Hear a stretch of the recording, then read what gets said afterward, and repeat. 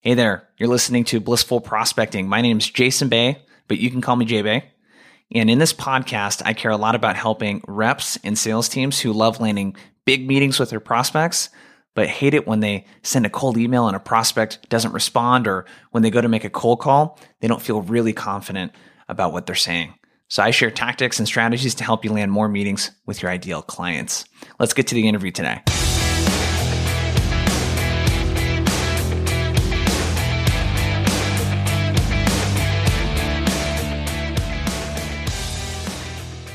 Today we're talking to Bilal Batrawi, someone who's become a good friend over the last couple months. He's been on the podcast before, and something really unique about his experience and why I love picking this guy's brain is that he's been 6 or 7 times on the founding sales team of the companies that he's worked at.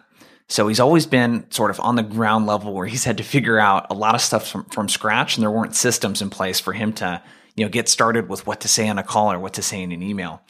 And the other part too is that he is really knowledgeable about psychology. He's one of the most well-versed people I know on psychology. So he's not only able to talk about what to do, but why it works and how you can make it your own. And that's what we're going to get into today. So we're going to talk about sales psychology, and these are important concepts to master. He's going to talk about 3 things that are very, very cool. One is why it's important to understand the universal buyer's journey. We're going to talk about why more companies don't invest in psychology and teaching their reps psychology. And he's going to talk about this concept of is, does, means, and he's going to use a lot of different messaging examples so that you can really create a bigger impact with your messaging and really resonate with people versus using this stuffy, we do this, we're the best at this, our product does this, that type of messaging. I'm super excited for you to get to it. One of the things that's really important when you think about psychology is you can start saying some of the things, but what's really more important is paying attention to how the prospect responds. And Bilal is going to share a bunch of those things, and a tool that I've started using recently to help me, better keep track of not only what I'm saying and the habits that I'm creating, but also paying more attention to how prospects respond.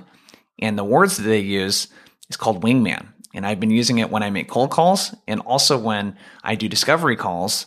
And essentially what it does is it helps notify me of when I might be saying things that I shouldn't say. And it does it real time during the sales call. It's pretty cool. Because one thing I'm really big on is what am I learning, but how am I putting that into practice and creating habits around it?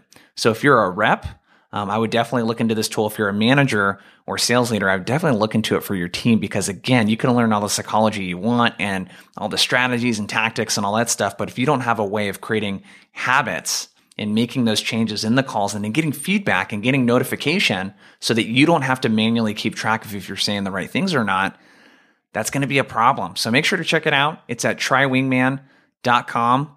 It's a really good solution, even if you're an individual rep that wants, recordings and conversational analytics and all that stuff. But more importantly, you want to go a step beyond the recording and you want something that's going to tell you what to do with the data and actually help you create those habit changes with cue cards and, behavioral, sort of changes that you want to make. Make sure to check it out. It's at trywingman.com. And without further ado, let's get to the interview with Bilal. Let's go and get started. There's more people hopping in here. Hit the poll. As you guys come in, let us know who you are, kind of what your role is. That'll help us customize the content a bit. Keep saying hi in the chat. We're going to get started as people are still hopping in here. But I'm super excited for this talk. I met Bilal through LinkedIn, I want to say. I was consuming a lot of his content. He was like one of those people that I always admired from afar in terms of content. And then we finally connected. I got him on the podcast. We had a really good conversation. And what really sticks out to me about his experience is he has been on the founding sales team of 7 startups. So if you've ever worked at a startup before or work at a startup, you know that there's usually no systems in place, when you come in, and he's had to really kind of figure out stuff for the first time and has done that several times. And now he advises startups, and he's also does some consulting with startups. And really his specialty is psychology and messaging. And I always enjoy speaking with him because I feel like I get free mentoring, dude, when we talk. So dude, I'm super excited to have you on the tour, man. Thanks for having me, Jason. It's my honor, man. I appreciate you inviting me. And one of my former colleagues is on this, Corey Blackwell, who I hired at BioIQ, so he can dish the dirt in the chat. as I make false claims and be like, bullshit, he never did that. Well, he said smartest guy I know, man, is what he said in the chat. So, hey, you're off to a good start, dude. And just to let you know, you guys, with the Q&A, we definitely want to get to as many questions as we can. So use the Q&A button in Zoom there at the bottom. That'll help us kind of separate the questions from the chat so that we can get to them. I thought a good place to get started, though, would be, dude, like what got you interested in psychology? Because a lot of people, I mean, there's people, you've met them that have sold for decades that never, I mean, they know nothing about psychology. It's never trained. It's never something they're interested in, and they may not see the connection. I don't really know what it is, but how did you kind of get interested in more of the psychology of selling? People think I'm joking when I say this. So like, I'm lazy. Like Corey will do it in the chat. I'm lazy. I don't like doing hard work. I've never been accused of being a hard worker. Okay. Like in my entire life, never been accused of that. It's just not, it's not me. And when I look at psychology and I learn these like hacks of like foot and door technique, I'm like, shit, why would I not use that? Why wouldn't I not get someone to agree to something small to get them to agree to something big? Yeah. If it's going to increase my success rate, whatever X percent. Like, why would I not do that? And so everything I learned in psychology, I was like, well, that just made my job easier. That just made it easier. Now I can win more arguments. Now I can have a better conversation. Now I'm going to waste less time. I'm going to get to the answer that I want fast. Like it was always something better was going to come from the outcome. So I was like, well, what makes more sense to spend, another 20 minutes trying to figure out the right phone number for this contact, or like to read this article about like the top 10 psychology hacks on how to influence others. So like Dr. Cialdini's 6 influencers. And I'm like, well, it's pretty clear because every time I do one of these things, it works. So I think that's what it really came down to. Is just like, I wanted to simplify my game. I didn't want to have to grind. Yeah. What was it like? Cause I know you have a story there, and I totally resonate with you. And by the way, and just a quick comment on that, for some reason, I don't know, in sales, sometimes there's this mentality of like, if you don't do things the hard way, you're lazy or you're stupid or whatever. Yeah. It's like, dude, just like the path of least resistance is like usually the better route, outside of taking weird shortcuts and things like that. But like not overcomplicating things is usually the better way to go, when it comes to selling. So what was it like? There was a couple first jobs, if I remember correctly, that you had where you kind of went through the sales training process and they did the usual kind of product, knowledge kind of thing. I know I don't want to steal your thunder here. So what was that kind of like at the beginning? Because I think a lot of people can relate to that experience. Yeah, it was, first day was just like, here's our company, here's our values, here's how the product works. There's product dump, right? Yep. Here's how we built it. Here's our founder story. Here's all this stuff. And then they're like, oh, and then here's the phone. And what came out of my mouth when I got on the phone? Our founders, our product, our this, our that. Everything was just the wrong way to speak to somebody who has no clue who you are, yep. Has no clue what you do, and has no clue what you sell. You know what I mean? There's everything wrong. And, I was taught the customer is always right. If they ask you something that might be a deal breaker, you should say, let me table that for now and get back to you. I was taught that my first year in sales. Wow. Took me about 2.5 years to unlearn that and realize that was bullshit. All these sort of things, just completely and totally wrong. By the way, the sales trainer, good intentioned woman, hadn't been in a sales role in well over 20 years. Yeah. Sales trainer at my first job. And it was very clear now that I look back at it, that she was the completely wrong person to be training us, especially new people like me fresh out of college. I had, no idea. Yeah. So yeah, many things wrong. And it took years of undoing.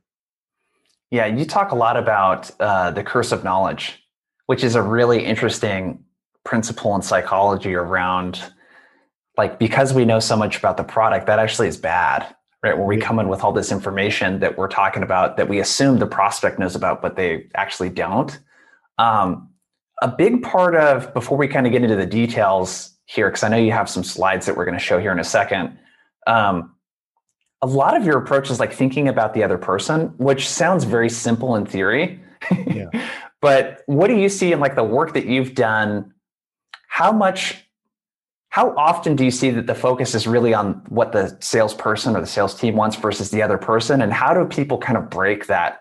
Because is it a habit that people have of that? Is it a skill they need to, like, what is it that we need to learn to like actually have, some empathy and be thinking about the other person?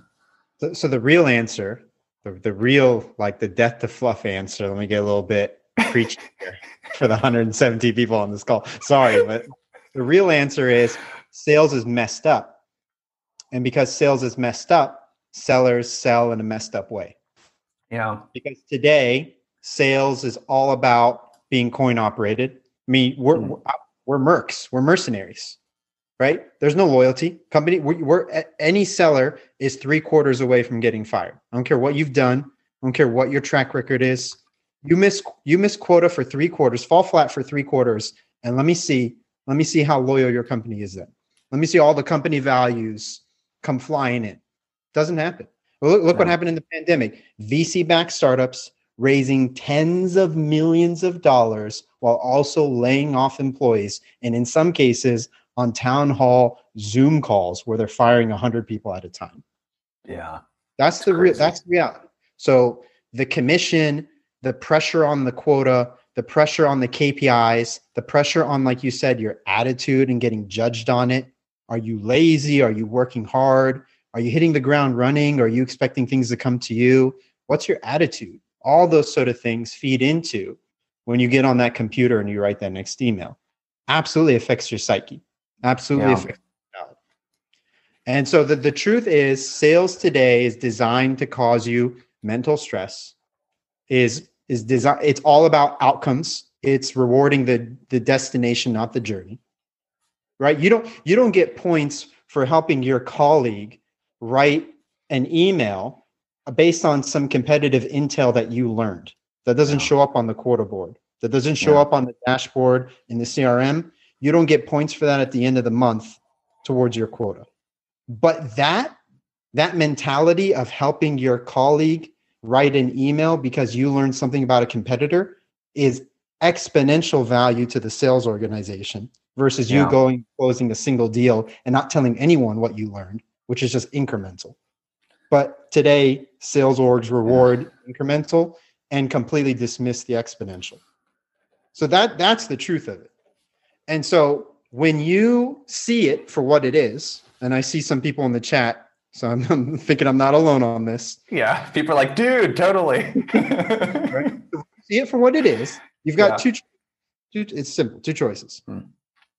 You play the game the way they want you to play it, or you break the mold and you go a different route. Either way, unfortunately, there's issues, right? Either way, there's issues, but I've always gone that way. I've broken the mold. I've pissed off a lot of managers. I'm a classic job hopper. I have right on my LinkedIn at least 2 or 3 stints that were less than a year because it just didn't work out. But I will never play the game that way. I'm playing the game my way, the way that I know works. And that way is customer centric. It's buyer centric. It's not KPI driven. It's tactical empathy in sales, not bullshit like, how are you doing? I hope you're well. Like real empathy, like, let me tell you the price up front. Let me tell you about my competitors without you asking. Let me tell you why my product isn't good. Let me show you why people have not bought my product. That kind of stuff is real tactical empathy that you do. And when you do that, you automatically break the mold because people don't expect a seller to do that. That's not what sellers do. Sellers are pushy. They have an agenda. They just want to sell you something. They're not in it for your interest. They're not going to tell you that you're not a right fit for them and you should go to so-and-so and then recommend who you should go see. That's not what sellers do. Yeah. So that's my rant. And woo! You bring in the fire, man. I love it. So this concept of breaking the mold and pattern interrupting, I'm going to bookmark that real quick and we're going to come back to it because you mentioned something around reward systems. And it's been something I've actually been really curious to get your insight on because I think there's a lot of psychology in reward systems. And my wife, Sarah, shared this article with me. It was New York Times or something like that. And what it was about was with kids, the sticker system where they do something good, they get a sticker. What they find though is that could be good and bad. Because what they run into is there's these kids that will only do things if they have extrinsic motivation. So they'll only do something if they get a sticker, not because it's the right thing to do. And what that made me really think about was reward systems for salespeople and like how you look at your own motivation. And my question is, if I'm a salesperson, I have to make the choice of, do I play the game or break the mold? You kind of can't play both sides of that fence. You got to pick one or the other. Yeah. But one is like, how do you motivate yourself to break the mold when you're not going to get extrinsically rewarded for that? The company's not going to reward you for that. You might get rewarded in the long term, obviously, if you do it the right way, like your pipeline, and it might feel better. But so I guess the first part of that question, because there's kind of a lot of stuff there, is how do you look at it, intrinsic versus extrinsic motivation, just as the individual, over like what gets you out of bed in the day, in your office, in front of the computer, doing things the way that you do them for the right reasons? Like, how do you look at the motivation part of it? That's a great question, and unfortunately, we have a tendency to want to oversimplify answers like this. Answer to that question is extremely complicated, and there are many correct answers to it and many wrong answers, and each of them would fit a different person a different way. That's reality. I can answer just from a selfish answer for me. I'm driven by a moral compass. I'm a man of faith. I'm a practicing Muslim. I never viewed putting my quota or my paycheck above my moral compass. So when it came to somebody asking me simple questions like, well, what other options do I have?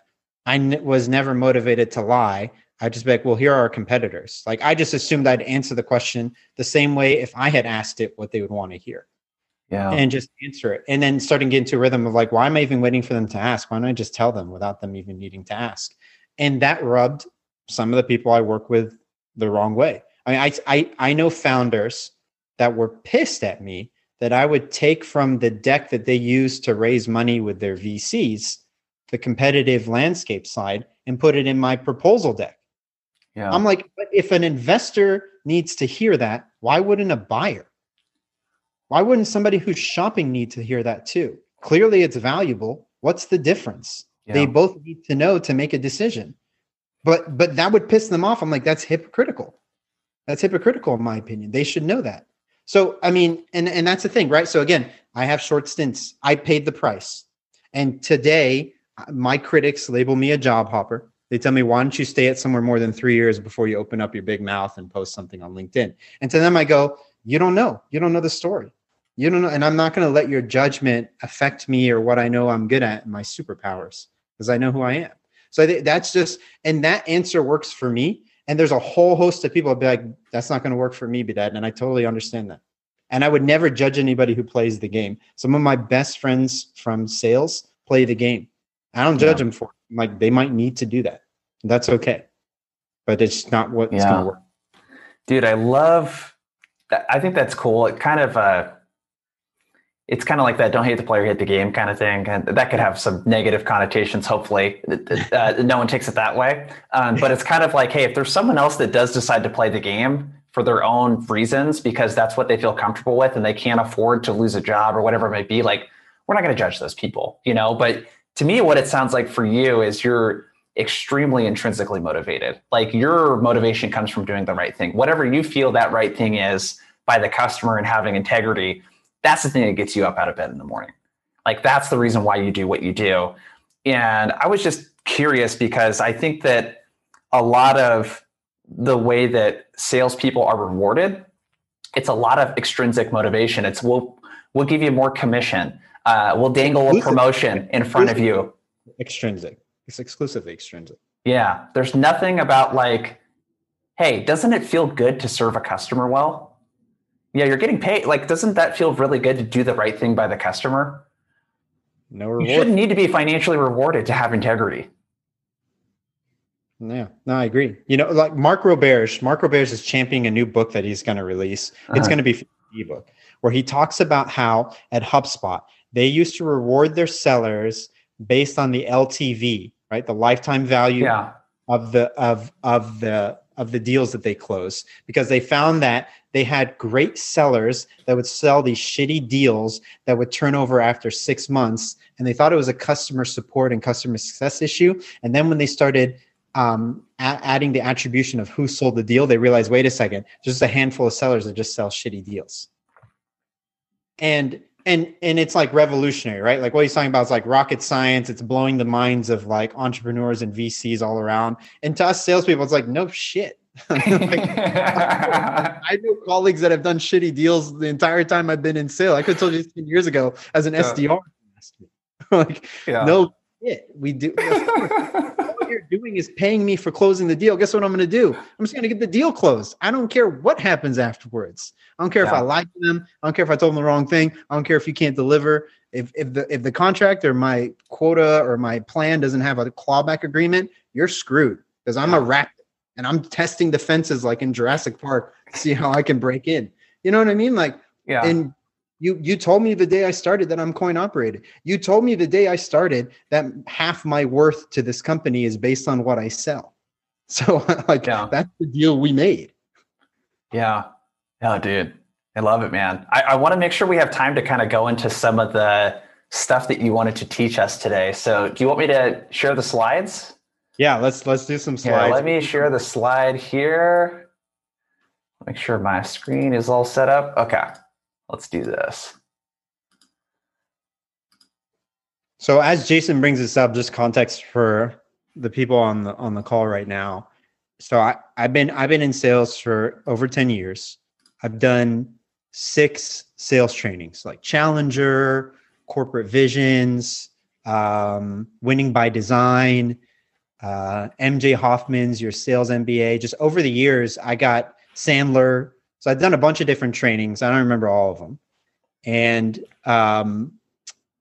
none of them taught me what I'm about to show you. All 6 sales trainings failed to teach me these 3 simple concepts that dynamically changed my ability to sell. And I just figure like you all deserve to hear what I should have been taught 10 years ago. Because had I been told that, I would be, I don't know where I'd be right now, but like maybe on a beach or something. Or maybe I wouldn't even be here right now. Like I would have made a lot more money than I did for sure. And this isn't the only things that like matter, but these are just like 3 really simple concepts that like, again, death to fluff kind of mentality, things that hopefully the second this webinar ends, you'll go back to your desk, you'll go to your next demo, you'll go to your next email, and you'll remember these 3 things and you'll be able to make a small change that will have hopefully exponential impact on the results that you're going to get. So that's kind of the context to it. That being said, to our original poll, Jason, what were the results? Just so I know before I jump into this, because I might tweak how I talk about it. Yeah, let me share it. Yeah, so it looks like 2/3 of the people are doing both activities. Cool. Very awesome. So here's where I'll start, okay? Whether it's a stick of gum, a house, a piece of software, whatever it is, we all go through the same stages when we buy something. So whether you're an enterprise seller, an SDR, an AE, you do low ticket velocity sales, you do high end, a couple deals a year, enterprise, it doesn't matter. These 5 stages hold true because they are the universal buyer's journey. So jump to the first one there, Jason. So unaware. Okay. Unaware is like your leads in a CRM, right? Like if I go buy a list of leads from whatever vendor and I put them into my CRM, that's all they are. They're just cold ice, nothing. And they're completely unaware that I even exist. And then the next one is aware. So this is like, we're all aware of Salesforce, right? Doesn't mean we want to use it or we would buy it. But like awareness is just like, yeah, I've heard of that. I get the idea of it, right? Like if I'm going to go buy a stick of gum, I know there's something called peppermint, right? It might not be the thing I buy, but I'm at least aware of it, that it exists. The next one is consideration. Now, this is where everybody gets tripped up. Consideration is simply when I'm looking at something. I have not shown any intent to buy. Go with, your significant other to the mall. And if you're looking, you sometimes walk into a store just to see what they got. You have no intention to buy, just checking it out. You're literally window shopping. This is a huge mistake that sellers make because they think people who are considering are buyers. They're not buyers. So the 3 stages that I just showed you, unaware, aware, and consideration, let's be really clear. Those are all prospects. Don't mix up the word prospect and buyer. They're 2 very different things. You're a prospect if you're an unaware, aware, consideration. You've shown no intent to buy. Because the truth that those 6 sales trainings failed to teach me is I can do everything I'm supposed to do as a seller. But if the person on the other side of the phone, the other side of the screen, the other side of the demo does not have intent to buy, nothing I do will matter. I can influence, but I can't reach through the phone and make them get their budget and credit card out. I can't reach through an email and tell them to go mobilize all the people internally they need to be met with so that they can actually buy a thing. They have to do it themselves, right? So no matter what you're selling at some level, the other person has to come in on their end. And there's a couple things there. So let's finish this off. So you got consideration. The next stage is evaluation. Now that's a buyer, somebody who's evaluating a product, right? They've thought about budget. They might not have it set in stone, but they've at least thought about, well, how much money can I really spend? They've thought about critical event. When do I want this by? We have a major project that's going to end at the end of the quarter. So we're gonna need something by then. Or our current vendor agreement expires in the first of the year. So we're definitely going to need something before then. They've thought about some sort of critical event. And then the other thing is they have an idea of the impact of what they're going to buy is going to be on the business, good and bad. Right? Well, it's change. So if we change something, that means some people are going to get pissed off and not like it. Some people are going to love it. And I already know who the people are going to love it are because the last time we changed something, they were the first ones to get on it. And I already know who the haters are going to be because, I mean, whatever we do, they're the last ones to get on it. Right? Like that kind of stuff. That's a buyer because they're showing intent. They're doing their side of the agreement. So they're evaluating. And then the final thing is decision. Right? They actually make a choice. They looked at their options, they narrowed it down to the final 1, 2, 3 choices, and then they make a choice. So people who are in evaluation and decision are actual buyers. Everybody else is just a prospect. That dictates how you treat them, right? Don't believe the bullshit where it's like everybody gets treated with empathy and love. And yeah, okay, true. But like your focus of time should be predominantly on buyers, not prospects. Prospects is where you can automate, you can do things at scale. Buyers is where you're intimate and you're going to establish a relationship and rapport, and you're really going to pour your heart into what you're doing with them. So that's a really key thing. So that's universal buyer's journey. And the reality is most of your CRMs and the stages that you have in there and all that sort of stuff, the things that you've been, again, like Pavlovian dog beat over the head with as a seller, do not reflect these 5 stages. Let me give you an example. A lot of CRMs, and you've probably seen this, Jason, with your experience consulting with so many companies, they have a stage in there for like demo. Yep. And it's like, well, wait a second. I can demo somebody who's unaware of my product to take them to consideration. That doesn't mean they're a buyer. Mm-hmm. Or I could be demoing somebody who's actually evaluating my product right now, right? They're 2 very different demos. One I know is like just window shopping and like even told me they don't have a budget. They're just thinking about it. And the other one is like literally saying like, we need to make a decision at the end of the quarter because we have this critical event that's driving a business need. And in both of those, you would mark them as stage demo in your CRM. But they're not the same. One's a prospect and one's a buyer. It's very clear. So you're not challenged as a seller to use this language to describe your pipeline, but this is how you need to think.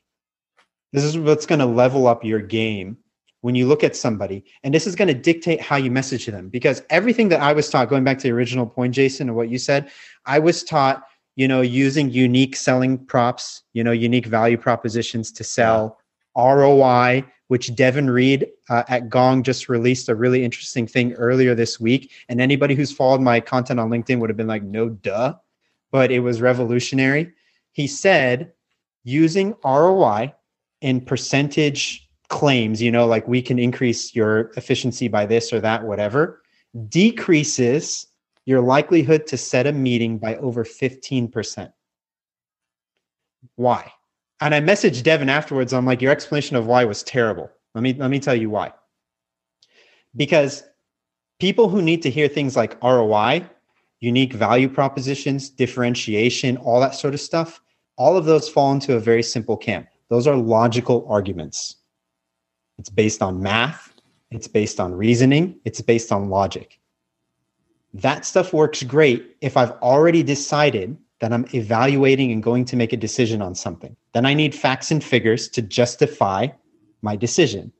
But when I'm a prospect in the stages of unaware, aware, and consideration, I don't need hard logic.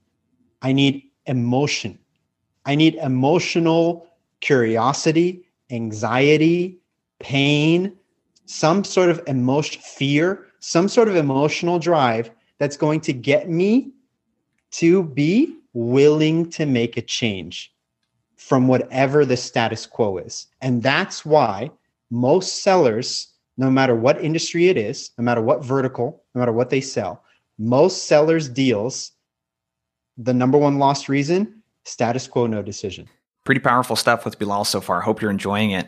One of the things that I talked about earlier was the importance of creating habits. And one of the ways that a lot of people are doing that is recording their calls. And the only problem with that is it can take a long time to listen to a recorded call. I don't know if you do that, but listening to a half-hour sales call or a 45-minute demo or 60-minute demo can literally take hours out of your week, especially if you're a manager and you're coaching your reps. You don't really have the time to listen to every single call. And one of the things that I've been using is a tool called Wingman to help when I'm coaching our clients and coaching reps that we work with. And it helps me pull out those coachable moments, those winning moments that either go well or the moments that don't go well and don't lead to the sale or don't lead to them getting the meeting.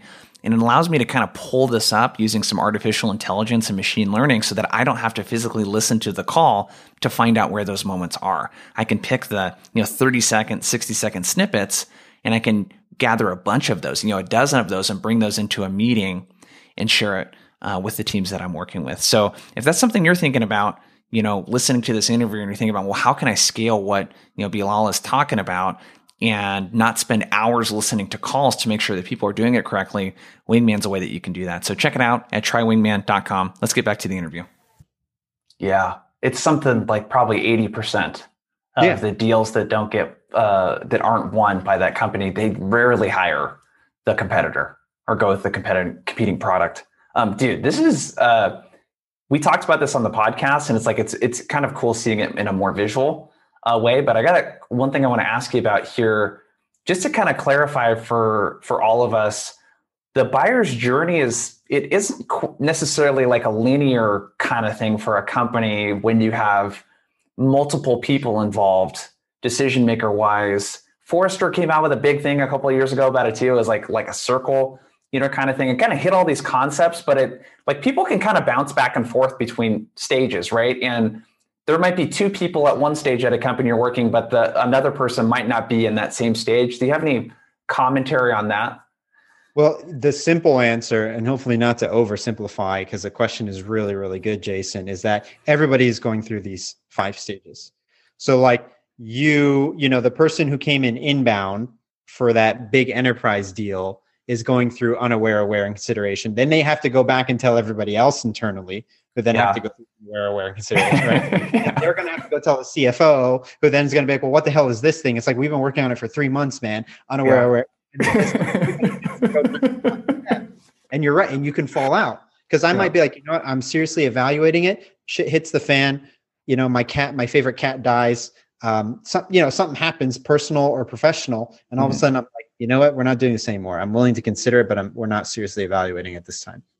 A pandemic happened. I work at Delta. Sorry. Our planes are grounded. We don't have money. We're not buying shit. So it was really cool, but we're no longer evaluating this. But I will consider it in the future. All right, so when we're prospecting, then I hate to use the word assumptions, because the old saying with assumptions, but if we could make an assumption about a prospect, is it safe for us to assume when we're prospecting that people are probably in the unaware stage? The significant vast majority. The significant vast majority. And that's why saying things like, just the kind of generic email, "Hi, Jason, hope you're doing well. I did some research on you, wanted to introduce you to my company. We're the number one, blah, blah, blah, blah, blah. We have clients like XYZ123. None of that works. That's just ignore, delete, unsubscribe, bullshit. Even though the majority of prospecting emails sound exactly what I just said, because they're talking to somebody as if they were evaluating their product. They're not. They don't even know you exist. The right email, right? Again, if we use the psychology, the fear of missing out is twice as powerful as the potential of gain. That's prospect. They won a Nobel Prize for that in economics a few years back for that discovery. The right email is like this: "Jason, you know what sucks? When you have to waste another afternoon on a Friday deadline crunch because somebody made a mistake in the paper trail. How annoying is that? We think if you can bank online and you can buy a car online, that you should be able to do your invoices online. Call me crazy. What do you think?" Yeah. Now that is a prospecting email is going to catch someone's attention. They're like, well, shit, that was all about me. He hit the nail on the head, and he's right. What the hell? I mean, you can literally buy a car online. Why can't I do this invoice online? Yeah. So it's like you're accomplishing a couple different things. If we kind of step back and look at the buyer's journey when it comes to prospecting, we're really just trying to take the prospect from here to here. Yeah. That's all we're trying to do, is just get on their radar. Part of this too, let me just look at the time, make sure that we have, okay, we got some time. With problem-centric selling and problem-centric prospecting, what's your take on talking about problems versus aspirations versus doing like a combination of the two? Because, and the reason why I ask that is essentially what I'm getting from you and sort of in my observations is that people have a current state, they have a desired future state and an undesired future state. And really what you're helping them do at the end of the day when you're selling something is avoid that undesired future state and get towards that desired future state. Let me know if you feel differently about that also, because I'm making an assumption there. So there's like this combination of pain and gain. Mark's kind of saying it in the chat here. Are you working kind of both of those angles at the same time? Do you focus on problem more than gain? Like, how do you think about that when you're trying to get someone from unaware to aware? Take gain, and just kill it. Bury it in the dirt. Gain comes in at consideration and evaluation. Let's map the stages, okay? Let's map the stages. Unaware to aware is like, Jason, you've never heard of me before, but guess what? I know something about you that you didn't think I knew. I know you hate whatever. I know this sucks. I know being a CFO at a construction company of more than 5,000 people, because that's literally all I ever deal with. I know your number one pain. It's this. And I think it's bullshit that you have to deal with that. And I think you think it's bullshit too. That's my assumption. And there's going to be a group of people who say yes. There's going to be a group of people who say no. Fantastic. The ones who say no, you just saved yourself an entire sales cycle trying to pitch them. And you are going to end up in no decision, status quo, no decision anyways. And the ones who say yes, now you've got buy-in. You've got the first mini contract agreement that they agree that something you're talking about does suck. I'll give you an example of what this looks like. At Full Story, I was the first sales hire. We were a session replay tool. So we let SaaS companies and e-commerce companies be able to watch people on their website doing the actions that they do. How do you sell that? So Full Story had this whole pitch. How great, great UI wins the day, bad UX sucks, blah, blah, blah, blah, blah. You tune it out. It was just super easy to turn out. So this is how I pitched it. I used to say to people, have you ever been on a website where the UI sucks so bad you start slamming your mouse in frustration? You start like literally raging out on your mouse. Everyone's like, yeah. I'm like, we call that a rage click. All we do is let you see when people are rage clicking on your app. I love that, dude. And then I'd be like, do you think you should be able to do that today? And they were like, yeah, I think it'd be pretty cool to see people raging on my website. I'm like, cool, let me show you how it works. That's my pitch. Literally 10 seconds. I just took you from unaware to aware. Didn't tell you about anything my product does per se, really. I just got an emotional connection with you. I just tapped into a pain that you felt before. Yeah, I've been on a shitty website where I slammed my mouse in frustration. Cool. Can you imagine people doing that on your product? Oh, that would suck. Cool. Yeah. Well, you want to go see how you can make sure that's not happening? Yeah, I do. I didn't tell you a single feature. I didn't tell you how it works. I didn't tell you actually even what it is. And I just took you from unaware to aware. And then I'm going to judge if you're really willing to consider my product or not by asking you some questions. Where are you now? What kind of team do you have? I'm going to start qualifying you. And then you're going to show me if you're serious. Once I've qualified you, now I'm putting you in consideration. Then you're going to show me you're serious by talking about budget, by telling me you have a critical event, by telling me you have an idea how you're going to define a decision, right? I'm going to put the onus on you. Because if you're not willing to do that, you sit in consideration and you're second class. I mean, no offense, but like, I got to deal with buyers. I'm not dealing with prospects. I want people who have intent, who really want to do this, who are willing to change. Yeah, this is, dude, I freaking love this, man. That's so funny, the rage clicks. So one of the things I'm picking up that you're doing too, and I know you're going to talk about this a little later, as well as like Hero's Journey. And like, you're kind of picking a common enemy. Like when you talk about a problem, you're not saying you have this problem. You're saying, if you're like most of the people I talk to, you probably hate when this thing happens over here. This thing that happens that you just can't stand.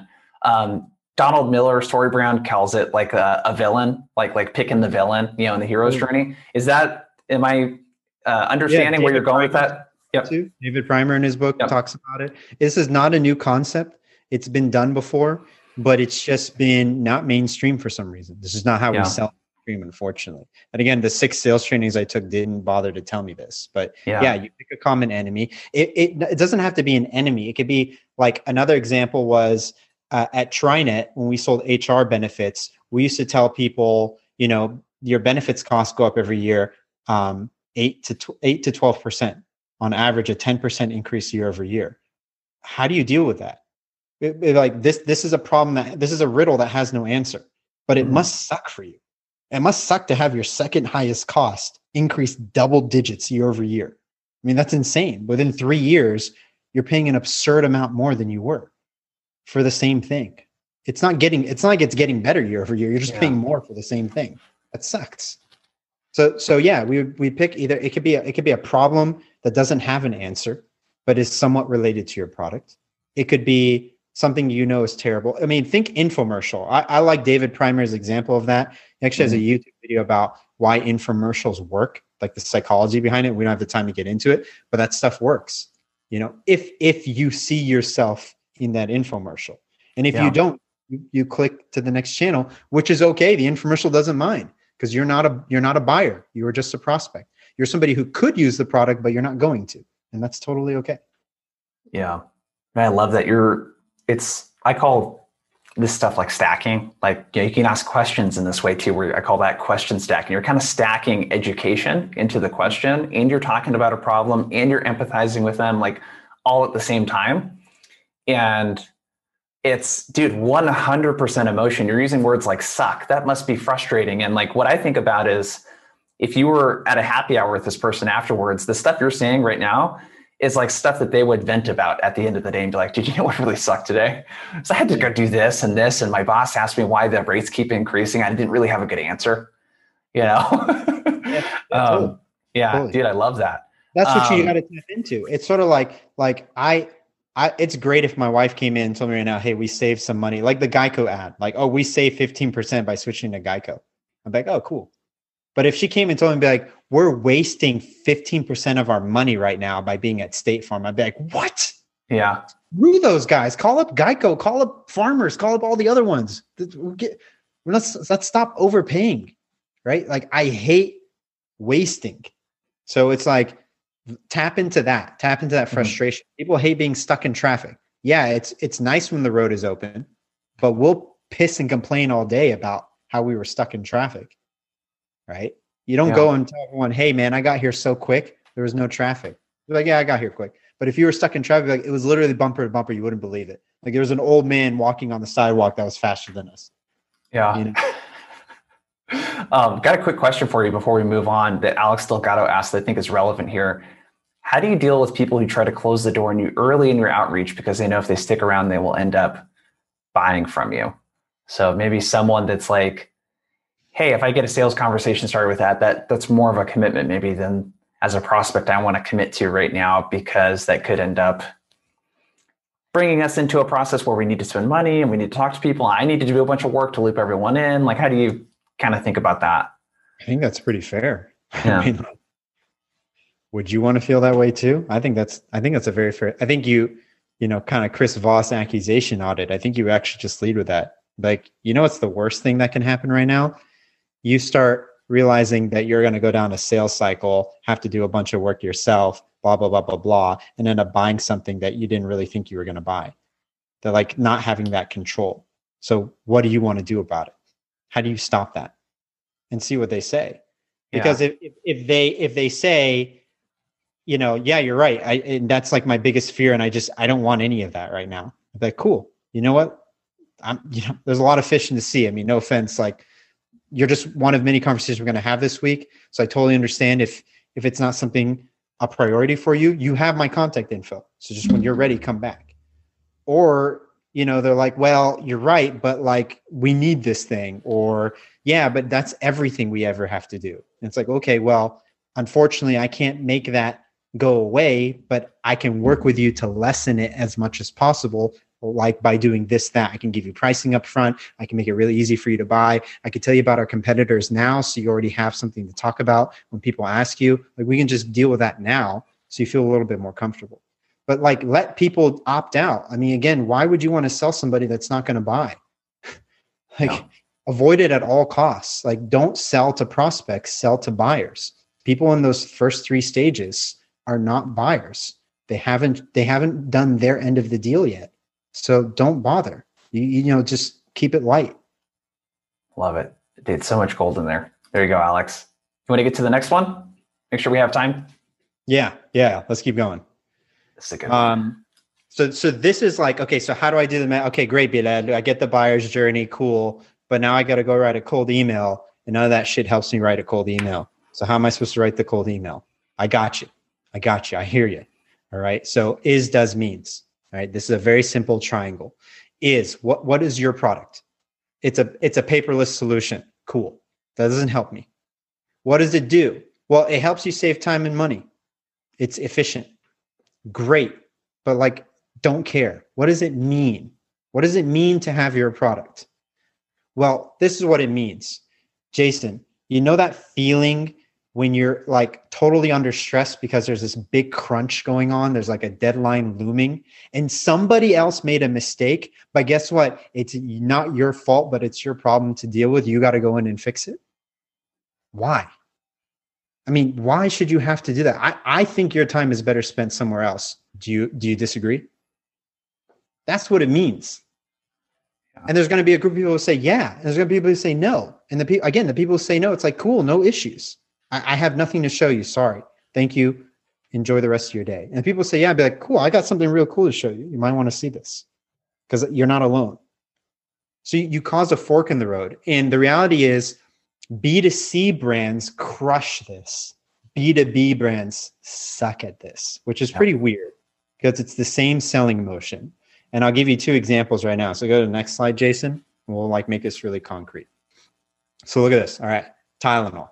These guys are classic, right? What is Tylenol? It actually says on there, I bet you almost no one in this group, 125 people, not a single person probably knows what Tylenol actually is. It's acetaminophen. That's what it is. It's on there, but you could care less what's in it. Like, we don't care. What does it do? Well, it helps you with fever and pain and a headache. Well, what does it mean? What's the ad on there, right? Like, the ad's like a little baby and a mom. The ad for Tylenol, if you ever seen one on TV, it'd be like a mother and she's got a pounding headache and she's rubbing her temple. She pops a Tylenol.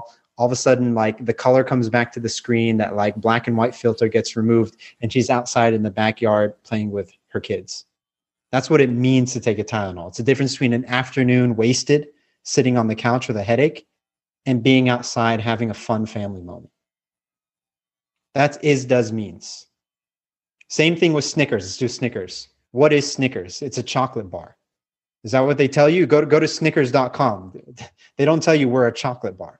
Right? What does it do? It fills you up. It's like one of the like Fatty Delights chocolate bars, right? It's peanut butter and nougat and cream and all this stuff. It's one of the worst chocolate bars you can have. What are their ads? Are their ads telling you how delicious Snickers is? No, their ad is you're not you when you're hungry. It's a group of friends standing together, and one of them is being a whiny little punk, and then the other one hands them a Snickers bar, and they say, you're not you when you're hungry. Because when you need a quick meal and you're in a whiny mood because you're hungry, grab a Snickers. Yeah. And what is their slogan? Snickers satisfies. Right? Brilliant, like brilliant marketing. Go to a B2B website today, and they're literally advertising acetaminophen and chocolate bar. They're not talking about what it means to use their product. They're talking about what it is and what it does. Most sellers sell on is and does levels, not what it means. So this is a huge mistake. Things like ROI, again, unique value propositions, all this sort of stuff, those are logical arguments. They're for later. They're for when you have a buyer. But when you're prospecting, you need to be emotional. You need to connect on emotion. The limbic brain, the stem, they call it the croc brain. You need to activate that. That's how decisions are made. When that becomes activated, then the neocortex gets activated, and then we want to hear logic to support our emotional decision. So when I'm hungry and I can't get something to eat, I think Snickers. When I have a headache, I think Tylenol, because they've made that emotional connection with me, and when they describe what their product means to me to use. You have to do the same thing as a B2B seller. What does it mean to not have your solution, to not have your paperless solution, your SaaS product, your widget, your whatever? What is it costing me? What's the status quo? Is it me lying on the couch, missing a family moment? Is it me being with a bunch of friends and being a whiny punk because I'm hungry and I didn't grab lunch? What's it costing me? What's it doing? What's the effect of it? If you hit that message on the head, you'll see people respond immediately. And those people are going to be buyers because they're willing to evaluate your product. They're showing you an emotional connection to what you're selling.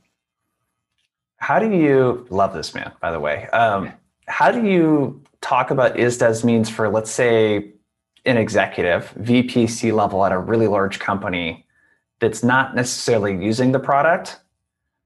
So like the problems that they have are very different than someone that is like a champion, manager that, like, if we're using sales engagement, as an example, like the reason why a VP of sales buys that is like, it means a lot different things to them than like the sales development manager. How do you think about the more C-level, the above the line, as Skip Miller would call it, personas, those VPs, the C-levels that might not be using the product or service directly and are thinking a little bit more strategic, a little bigger picture? How do you think about the means part in those situations? So I'm going to be a heretic for a moment here and say something controversial.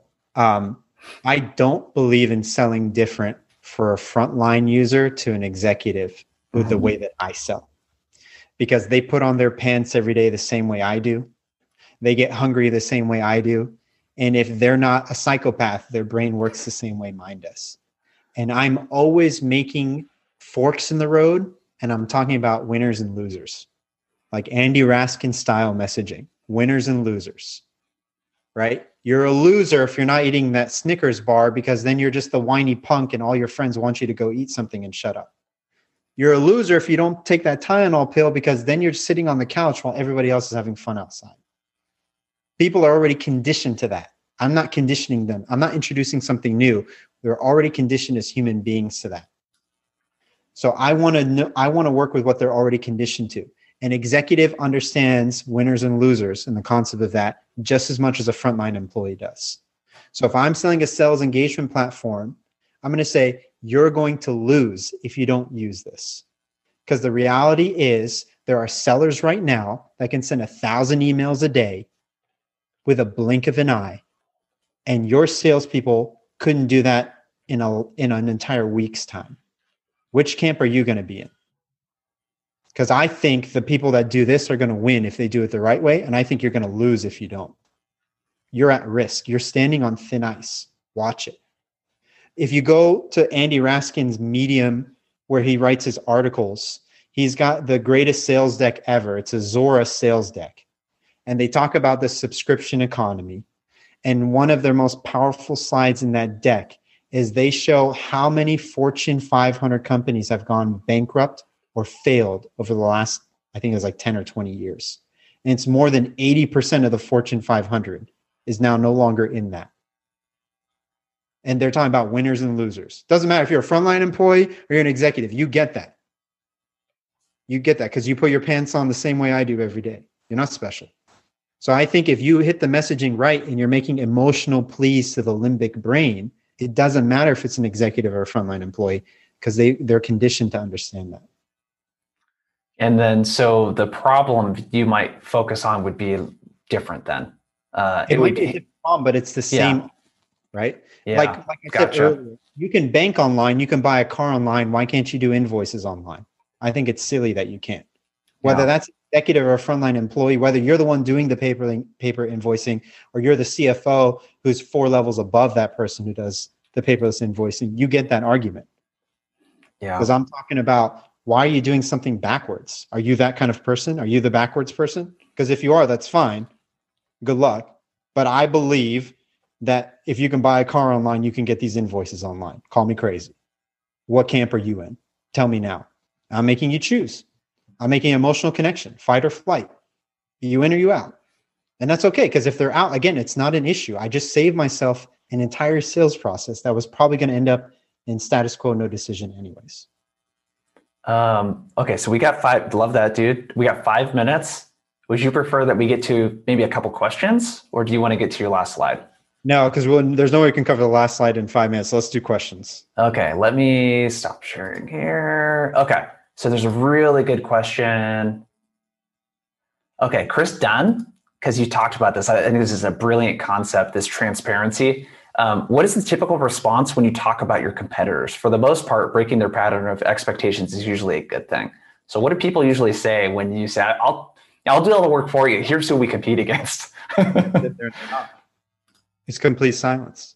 Well, and you know what I do, by the way, to answer that question even more thoroughly? I tell them things that they will never find looking at G2, that they'll never find Google searching, that they'll never find on my company page or the competitor's company page. Mm-hmm. I tell them the real shit. Like, I'm fair. I'm 100% balanced. I've got an example of a competitor slide that I used at Full Story, again, the same one that my founder used to raise funding from VCs. And in it, I'm like, that company has over, I think it was like 30x the amount of integrations we do. It is insane what you can do with that thing. And what comes with that is you better know how to use it, because they're going to make you pay for it. That's their style. So if you need enterprise grade solutions, that's the enterprise one. We just don't believe that. We believe there's a middle ground, that you don't need all of that. And additionally, you won't have to pay for all of that.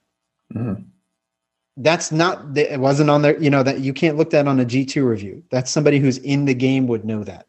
So I used to tell them the stuff that they couldn't find, and they loved it, because the trust that I got from them by telling them that, I was changing the social paradigm from buyer seller, which is one of conflict, to one of advisor or teacher and student. Yeah. Which was there's no conflict in a teacher and student. That's a relationship of trust. But I had to make the social bit. I had to take the first step. Yeah. The comments are so funny, dude. Thomas, this guy's a badass. He definitely is a badass. You're getting tons of good feedback, man. What we're going to have to do is we'll have to do another webinar here in like a month or two and get you on, dude. And here, what I want to do, we can get to one more question here. I just dropped Bilal's LinkedIn profile in there. You guys, he posts content every day on this stuff. Let's blow up his LinkedIn, right? Go blow up his LinkedIn, connect with him, include something personal, let him know where you found him, go check out his stuff. But maybe one more quick question. Okay, where did it go? Oh, okay. So this person's name is T. Is sharing the price upfront competitors without asking, and what my product doesn't do well, is that something I do after a conversation has started? Is that like what part of the buyer's journey are you in when you typically bring stuff like that up? Yeah, when they're in like aware, when they're in consideration. So like I reach out to you, we set a meeting, we've got an initial call. And so now you've expressed that you're willing to consider my product, right? Because I emailed you, you responded back, we had some emails back and forth, and we set up a time to speak. So now you're in consideration. You went from unaware to aware to willing to consider my product, but you're not evaluating yet. You've not shown me that you have that intent, right, Jason? So now I'm going to go into the call and be like, well, look, here's the deal, Jason. Here's where our product is not so good.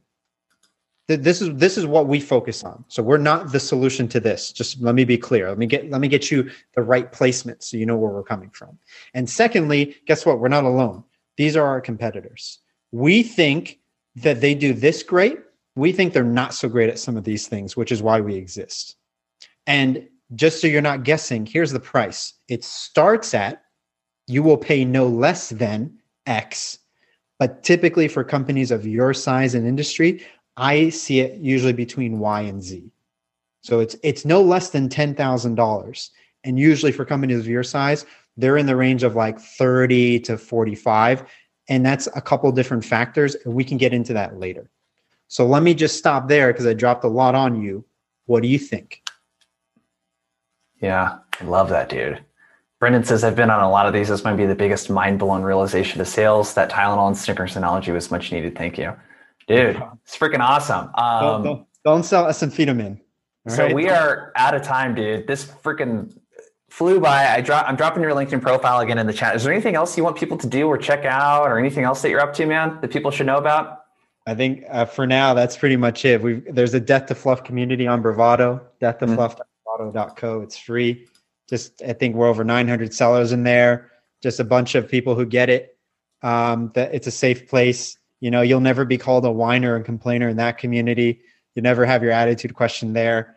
That's just sellers united together. So feel free to join that free community. It's deathtofluff.bravado.co. Here, let me put it in the chat. Okay. So kind of URL. Drop that in. deathtofluff.bravado.co. Dude, I love it. And you guys, my one ask is, like, the replay of this is going up later today. If you got value from this, which it looks like a ton of you did, share this with one person. There's one person on your team, coworker, your boss, whoever it might be, that could really value from hearing this. Please share it with them. And next week is the last week of the tour. So make sure to tune in next week. It's the very last week. It's been like a 4-month ride. And Bilal, dude, thank you for your time today, man. This is super fun. And thank you everyone for showing up. I appreciate everyone. Thank you so much, Jason. It's an honor. I love what you're doing. And cool. The effort you put into this is incredible. Thank you. You as well, dude. All right. Later, everyone. That was a fun one. I particularly really enjoy this concept of this transparency, type of way of doing sales calls. And it's, opening up and being really clear with who you're not a good fit for. And it has this weird effect of disarming the prospect when you tell them who you're not a good fit for, and you tell them that they may not be a good fit for your product or service. And it's really disarming because it doesn't feel like you're then trying to sell the person. So it has the opposite effect. And one of the things that's really important is creating some structure around that so that when you do introduce, and then establish your agenda at the top of an intro call or at the top of a demo, you're consistently doing some of these things. And a really great way to do that is through cue cards using a tool like Wingman. And what these cue cards can do is prompt you to say or talk about certain things during a call in a way that's not distracting and that the prospect can't see or hear, especially when they might bring up certain things. So if they bring up competitors or pricing or whatever it might be, you can build in these cue cards so that you're not scrambling and hitting the panic button, like I like to say, during a sales call. So you can be notified immediately of what to say and be reminded of those talking points. So I find this feature personally pretty helpful when I'm coaching teams and honestly, when I'm just doing sales calls myself. So if that's something you think would be helpful, check out Wingman at trywingman.com. And I appreciate you so much for spending an hour here listening to the podcast. Hope you got a ton of value, and we'll see you next time.